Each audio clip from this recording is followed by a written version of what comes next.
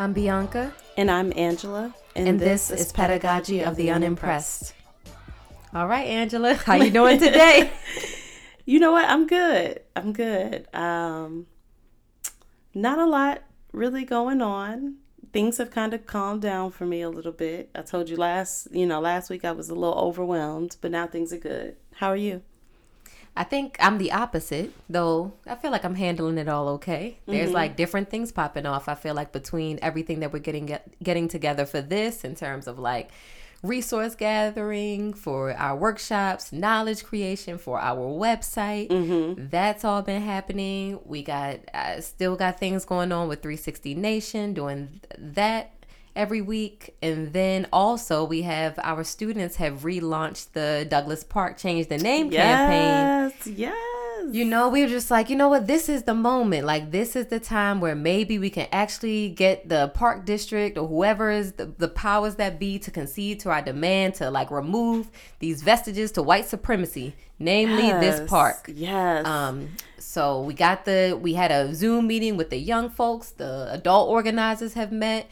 We got things lined up all week, and we launched a GoFundMe on the 4th of July in commemoration of like Douglas's speech, right? Right. And we raised like $12,000 in 24 hours. That is dope. So it's like, I'm really excited about that because it's like we can do things, and it's like I would even love to like put money in young folks' pockets just in this way that's like, here, this is like something to compensate you for your labor so you can get a little something nice for yourself. Right. You know what I mean? And even for me. Because they've been working hard. They have. And I have like when that comes into play too, you can like, I can actually have even more specific asks because the passion is already there.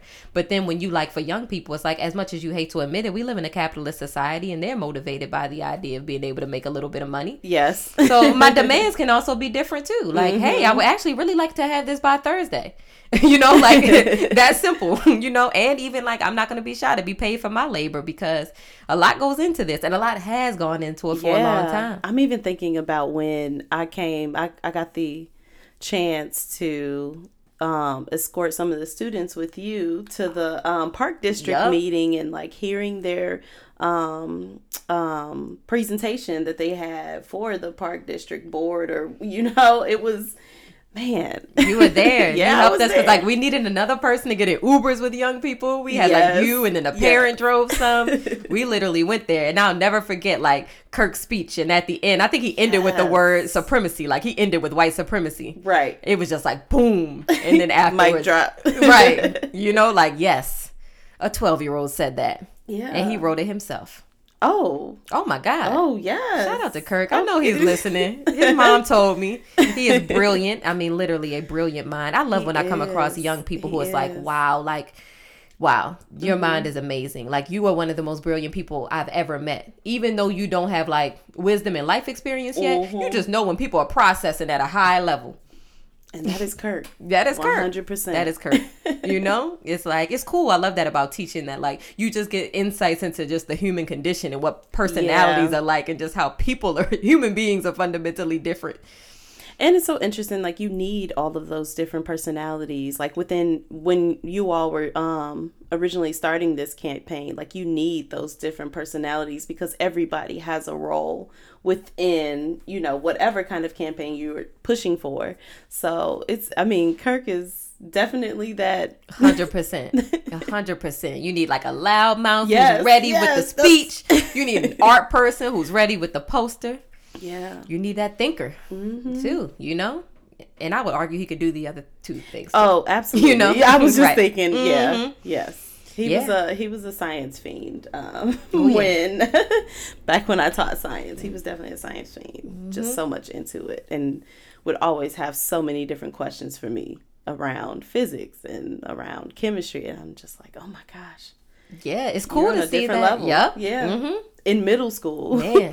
I know, actually, before. Didn't you start with Kirk in 4th grade? I did. That class? Yeah. I did. All right, well, we won't co-opt the conversation with that because that could be a whole other thing. But yes, that's what's going on. Today, we want to talk about the philosophy of the unknowledgeable Uber driver. Now, I had to add an adjective in front of Uber, and I went for some alliteration. And that's actually not to be shady at all to Uber drivers, because get your cash, because I know people be doing it as a side hustle. Right. You know? But actually, it's kind of funny to me, because when Angela and I were brainstorming this podcast and like potential episodes and content that we could create, I was telling her that I always have this like visceral reaction when I'm in an Uber or a Lyft and someone asks me, "What do you do?" And I say, I'm a teacher or something like that. And then you get that driver's opinion on everything about education, everything that they think and what you should be doing and how students are and what these principals are doing. It's like, I'm sorry. When's the last time you were in a school? Crickets. Okay. I'm sorry. Do you have teaching experience? And I think that is like, I'm going to go back to your first question. Okay. When was the last time you were in a school? People think that just because they were students at a time in their lives that they have an authority on education and like what education should look like. Things have changed since you've been in school. And you weren't coming from a teacher's perspective. Like, you don't know the ins and outs of like what is happening on our end. So don't try to come to me on some, well, I was in school back in, no, I don't want to hear that. Yes. And you don't know me, and you don't know what kind of educator I am. You don't know what's going on in my classroom. You don't know my students either. And and the messed up part is that so many people's perspectives are limited based on like the kind of schooling they have. What we've talked about previously, where you don't have teachers who affirm your identity, where you don't have teachers who build your critical intellect, where you don't have teachers who know how to have fun with you and know how to be themselves. Come on. And see, that makes me wonder, like, do they really understand how difficult it is to master this craft of teaching, the art of teaching? Thank you. Like, people like, when I have this conversation with people who aren't teachers and who are people that I don't know, so like not friends, it always seems like they think they have an idea of what we do. And like, they're like, oh, children are just difficult to deal with. But your job is pretty easy. But it's not. Absolutely not. Like, it's not just me being able to manage 30 students at one time. Like, that is the bare minimum piece of it. There's so much more that goes into it that I don't think that people realize. And so then they get upset, and they say things like, well, y'all have summers off, so it can't be that bad, like they think that is the gem of teaching. Like, oh, I get to have spring break and a winter break and a summer break, but they don't realize, like, we still out here planning and shit over the summer. Okay. And, like, planning, getting ready. I remember, especially when I was teaching English, I'm like loading up on YA novels all summer, trying to figure out, okay, which novels am I going to teach? And while I'm reading them, highlighting the challenging vocabulary so I can make sure that I point them out and like, ooh, this is a good theme to uncover. Or like, that would be great for an assessment. Or how about this creative project? Oh, I think it would be great if they did X, Y, and Z. Right. You're not even just reading for pleasure. You're reading with intention. But then I also think that we are, I don't want to say that we are a very niche, like, group of educators, because I'm thinking about, there are some teachers who don't do anything over the summer, but their classrooms and the lessons within their classrooms don't reflect like any type of planning that went into it ahead of time to make it engaging for students and to like bring in some culturally relevant aspects. So you do have those teachers that exist, but I feel like the bulk of us are actually trying to put in the work to make sure that our students are engaged.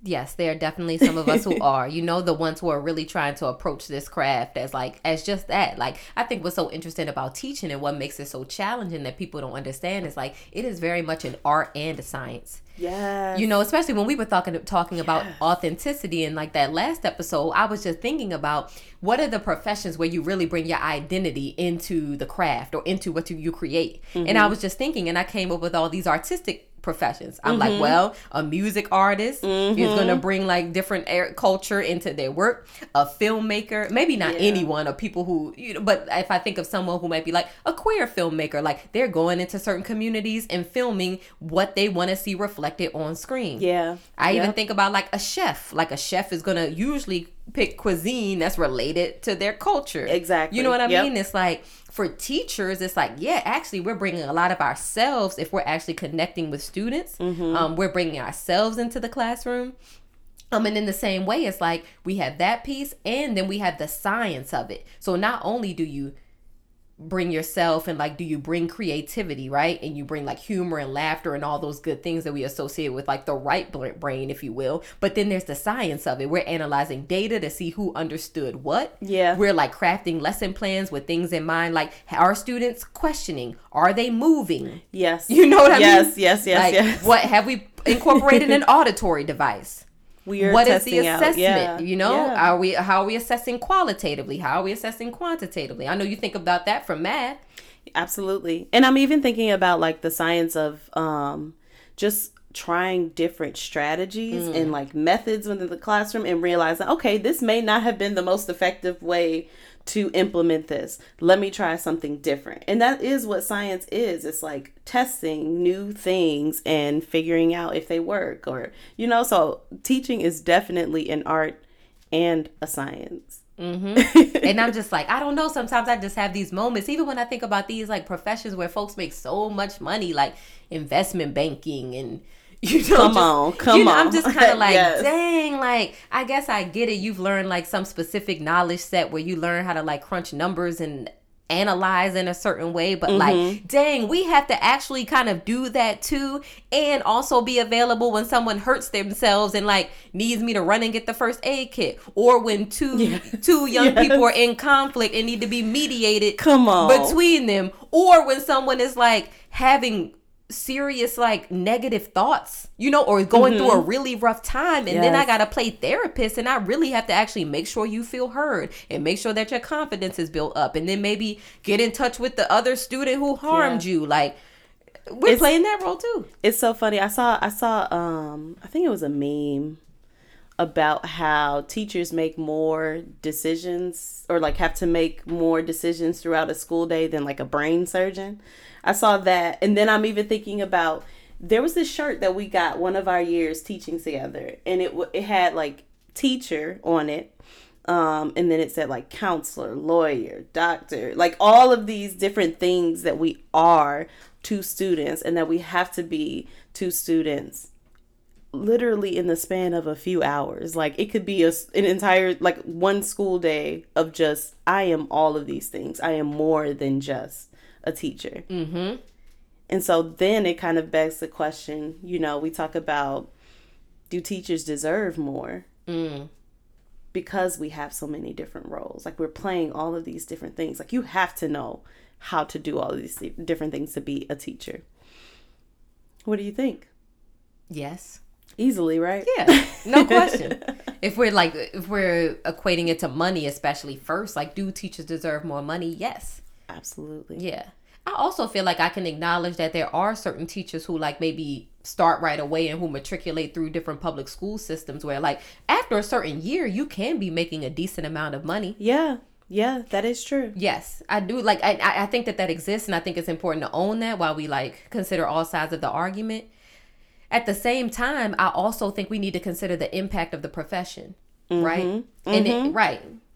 That's a big piece of it. The impact of the profession. Like we are the profession that creates all of these other, like we are teaching and preparing students to move forward in whatever career or like direction that they choose. Yeah, like you can argue that teachers are in control of like human capital of a nation. Seriously. Like that should be highly compensated. It should be. And then I kind of wonder, you know, like I've heard people say like, well, what do you think that teachers are worth? When we talk about like dollar amounts. And so like that I feel like is a harder question to answer, because I do remember when CTU was on strike, I saw like all these different posters that people were making, and one poster I saw had like the breakdown of how much it costs to for childcare, like just to have children at school for a full day, and the final like salary was like $250,000 a year. Like that is, and that was like for if you are a single classroom teacher, not if you teach multiple, groups that come to you. It was How about that? Yeah, it was really interesting because that's a lot of money, but that's like what you would pay. That's probably like in the range of what like a doctor or a lawyer would make. And I'm just really interested to kind of even hear from some of our listeners, like, what do you think teachers are worth? Yeah. Wow. That is really interesting. Mm-hmm. Yeah, that makes me just even think about just everything that even was revealed, I feel like, during the pandemic when the switch to remote learning happened. Yes. And all I could do was chuckle because I'm like, ooh, some parents are about to find out who their child really is. Yes. And the fact that like we are not babysitters. Like that is not that is not even close to what we do. And you're right, it's a rude awakening for a lot of parents, and they're like, bless y'all so much. People having a change of heart now. They're realizing that they have to be at home with their children. Yeah. It's interesting. But also on the flip side, I feel like I put us in different categories because I would consider us dynamic educators who go above and beyond like whatever the standard is. You know what I mean? But like I do feel like it was also maybe revealed to some parents that I hope they start demanding more, start wanting more. Now, granted, those demands can't be made with current conditions. Right. Because it's not just about teacher salary, right? But it's also about how the entire schools and school systems are resourced, because that's the thing. They're severely under-resourced, and it breeds all these different issues that makes it challenging for individual teachers. See, that's a great point, because I'm thinking about the fact that like at the beginning of the pandemic, when we were talking about remote learning, the big issue was like not all students have access to technology at home. And not all students have access to Wi-Fi, or, like there are all these barriers that we have for being able to do remote learning. So then what my network did was send out Chromebooks to all the families that needed them. And they sent out Wi-Fi hotspots. And part of me is just like, well, I'm glad that they took those measures, but I was kind of like, why didn't we do this before? Like, where were these resources before? And you know what? They may have like emergency funding for things like that, but why does it have to be an emergency for that to happen? Yes. You know what I mean? For students to have what they need to learn. To have what they need. And yeah, I'm glad they did what they did, but I'm like, can we keep this as something that's consistent? We have all these like, obviously schools in like richer neighborhoods, they're like 1-to-1. So, every student gets a laptop or a tablet or whatever. Like, I don't understand why we couldn't have done the same prior to this pandemic. Yes. I also think, to even like finish that thought about how I think that we're different maybe than from a lot of other teachers. But I feel like it also was kind of revealed that like schools are actually largely a holding place for students, for children, while parents are at work. So it's like everything that was factored into whatever that list was that you came up with, it's like that includes meals and playtime and learning time. And it's like, I also feel like maybe parents understood that like actually the learning can happen within like 4 hours. Yes. There's probably only that much, maybe if that much learning happening in most schools all day. Because other than that, you're losing time when you have to manage things. You're losing time when you have to walk away to mediate. Yeah. You know what I mean?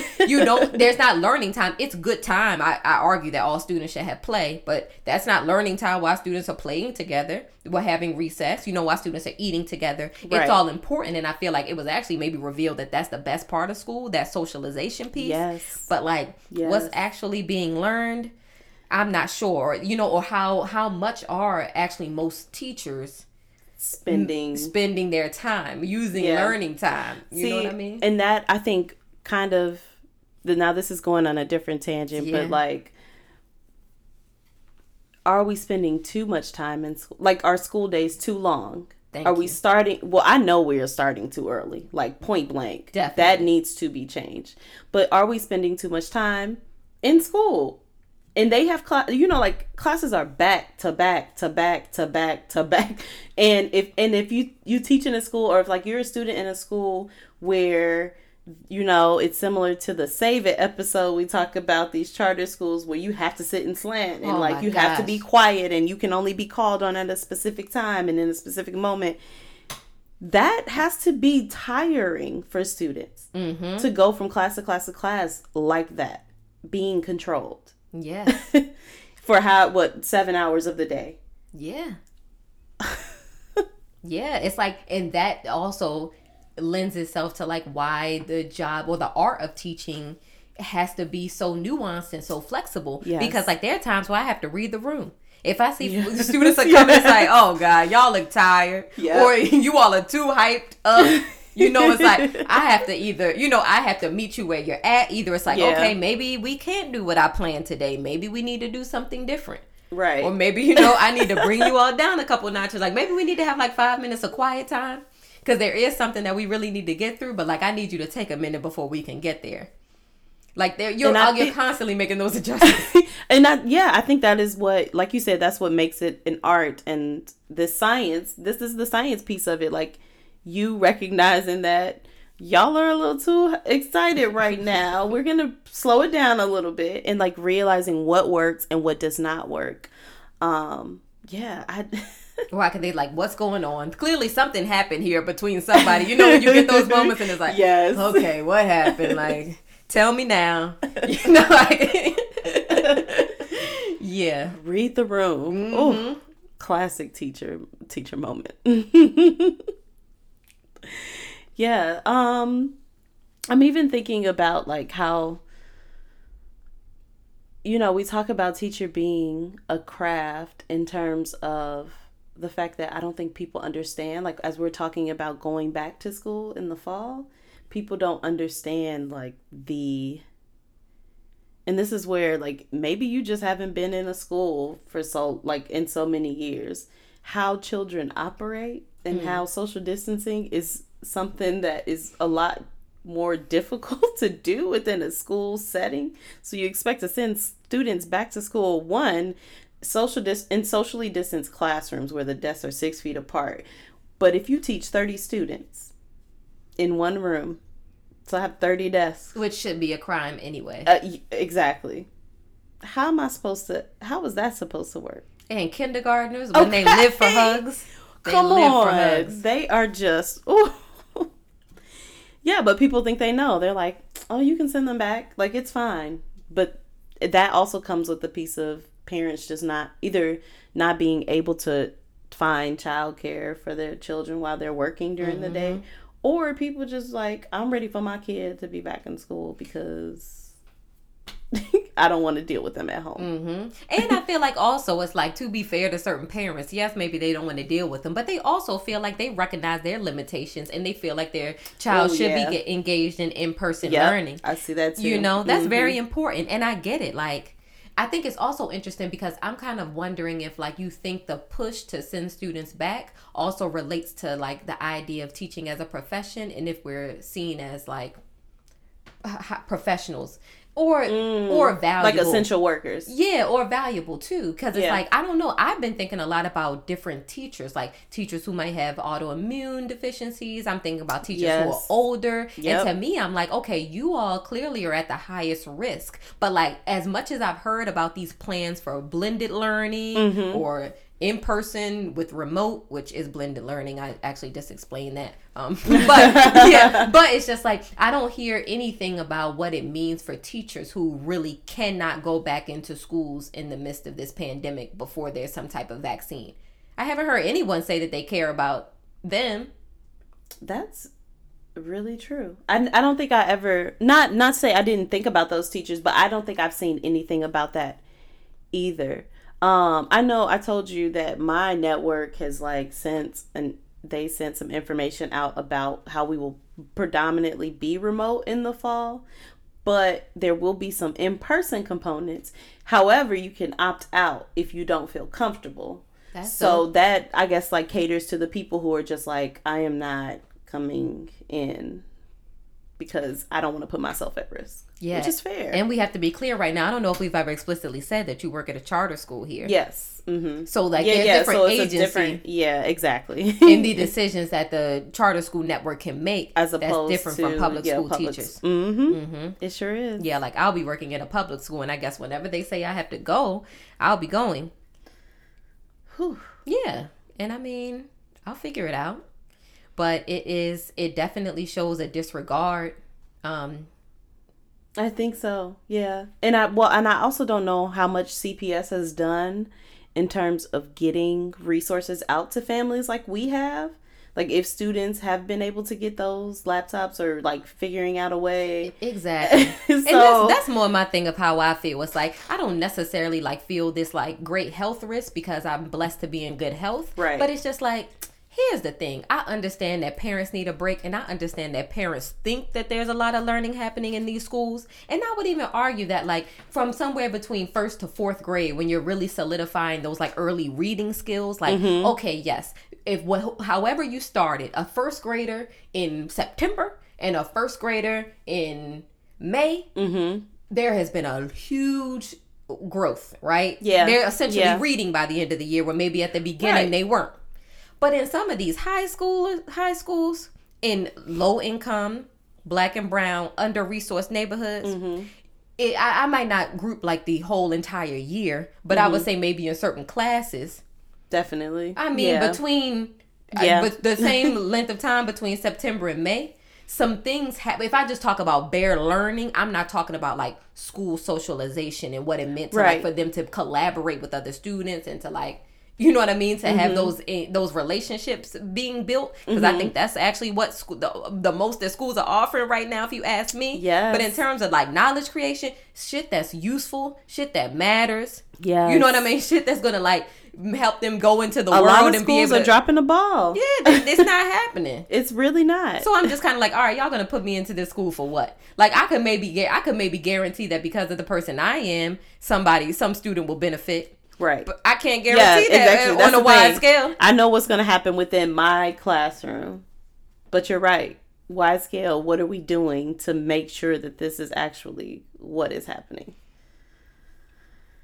And that is also what makes teaching such a difficult thing to master, is like, how can we assure that all of our students are getting the proper education, like the education that will help them to be successful in whatever they choose to focus on in the future. Yeah, most schools aren't doing that. At all. No. So it's like, why haven't? That's kind of what I'm leaning towards, like, what really is the benefit of most schools? You know, that's why I feel like, yeah, if in the grander scheme, I'm like operating under this like school abolitionist mentality these days. I think we've said that here before, but it's like, but I also have to acknowledge that that's so far off. You know, I can't be like this like philosophical, like just activist who's like making these demands like defund schools, school abolition, like, right? And but I have to also operate under the assumption that they aren't going anywhere. Yeah, so I feel they're not going anywhere. So I feel like that's why I actually am enjoying this platform, and I'm enjoying us getting our voices out there because at least we can like impact somebody. Yes. Who's dang, like, okay, how do I push beyond the curriculum? How do I like scratch this out and say, all right, man, forget this today. This isn't doing anything. Or maybe forget this every day. Like, how can I engage my students in a way that's useful? And then I'm even wondering, because like you said, abolishing schools is such a radical like thought. What are some ways that we can create schools that fit within this, like that are pushing students toward critically thinking about social justice issues and like things that are actually going on within their community? Like, I think that is still possible, but they're not going to look like the schools that exist currently. No, they can't. They might have a new name. I don't know, some kind of transformative learning experience. Okay, let me write that down. Yeah, transformative learning institute experience. Okay, something. It's going to it's just different language for stuff. Yes, like school is a thing of the past. That's what we used to do. Now we engage. Yes. Welcome to our collaborative space. Yeah. This is where we create.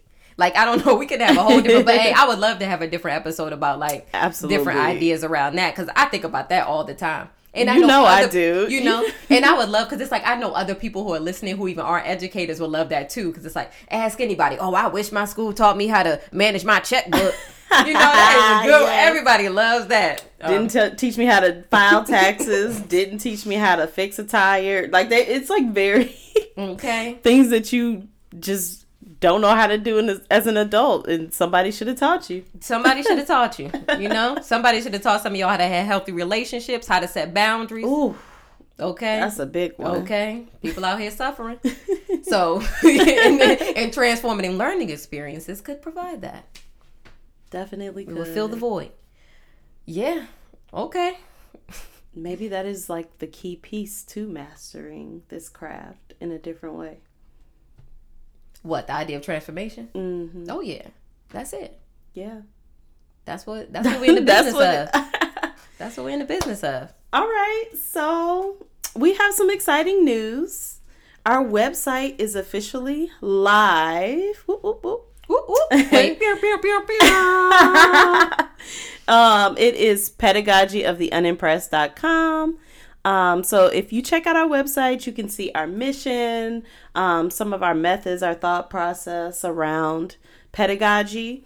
And then you're also able to register for our 3 different workshops that we're hosting. They are $90 each, and that $90 pays for 3 back-to-back sessions. So it's a 3-day session, each one. And yeah, check us out. Pedagogyoftheunimpressed.com.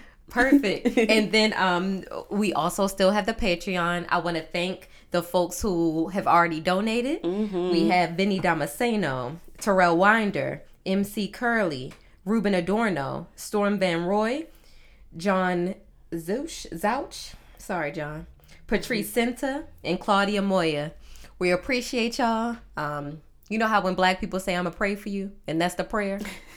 I'm going to pray for y'all. Yes. I appreciate y'all. I'm just messing with y'all. But for real, no, like literally. And I really appreciate those who donated, because it's like, I hope that folks like see the vision that this is like beyond like a platform for us. Yeah. As we just discussed in this episode, it's like, we're really hoping that we can make an impact on some other educators, because... Yeah. Yep. Yeah, a lot of these schools and have a lot of voids that need to be filled, and a lot of teachers are like just exhausted. Like, I'm not even gonna sit here and badmouth teachers, because I don't think everybody is on what we're on, but folks are exhausted, yep. And folks are uninspired, and folks are bogged down by like being in a profession that's not valued, and being in schools that are under resourced, but they want to do good work. And I'm just hoping that if maybe like our word gets out far enough, that somebody listens and just gets some kind of spark that can then impact students. Yeah. Yeah. All right. Well, that's it for the day. We're trying to keep it short and sweet for y'all. Right. All right. We out. Bye.